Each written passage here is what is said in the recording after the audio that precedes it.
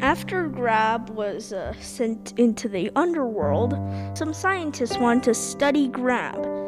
So, the scientists took little bits of Grab's DNA and took it back to the laboratory. But they accidentally dropped some of Grab's DNA on top of another bunny animatronic suit. And then Rabby is back.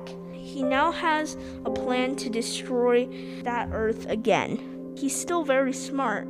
So he took a tank and then studied it and got some scrap metal and built a huge tank the size of the Empire State Building. And then he starts ramming it all over every single thing on Earth. Humans, animals, the actual Empire State Building, and he just keeps ramming and ramming and ramming.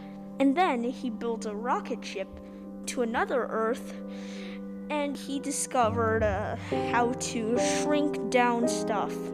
So he shrank down the tank and took it with him, and then put out the tank again and keeps ramming that Earth.